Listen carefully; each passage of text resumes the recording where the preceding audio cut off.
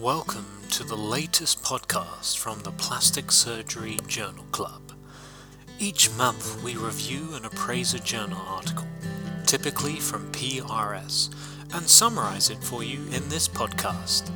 The full journal can be obtained from the PRS website. Okay, this is the Plastic Surgery Journal Club coming to you from St Vincent's Hospital in Sydney, Australia. My name is Damien Marucci. I'm here with Dr. Yumiko Kadota, one of the other accredited registrars.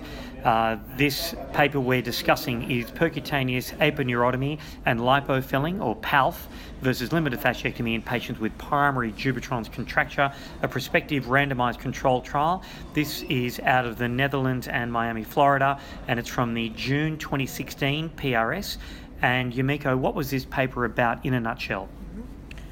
Percutaneous aponeurotomy and lipofilling is a novel technique, and this paper aimed to address the safety and efficacy of this procedure compared to the gold standard, which is limited fasciectomy. So in this paper, it was prospective and randomized. 80 patients were enrolled in this study, and the results were that both groups achieved significant contracture correction at 1 year, and there was no difference between the two groups. However, in terms of the convalescence, which was the other primary outcome measure, the lipofilling group had a quicker recovery and return to normal activity compared to limited fasciectomy.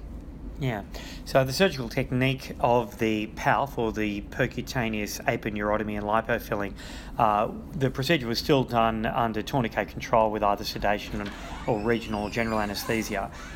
They used a 19-gauge needle in order to aggressively make micro nicks, as they called them, in the fascial bands of the Dupuytren's disease, but then also harvested fat from the abdomen, and they normally mentioned about 8 mils per digit, 8 to 10. And then infiltrated that. The hand was immobilized for a week, and then after that the patients sort of had normal rehabilitation.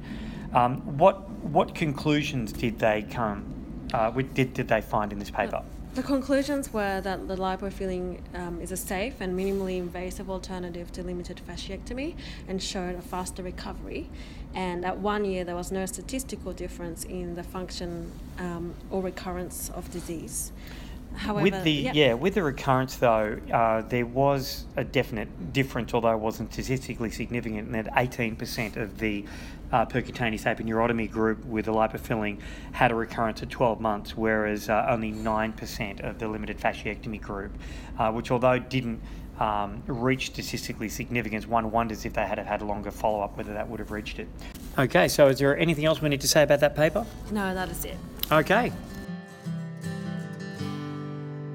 Thank you for listening.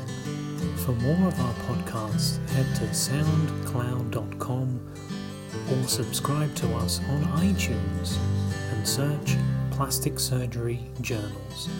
Remember to like us on Facebook and follow us on Twitter. Thanks also to the PRS Journal team for their ongoing support.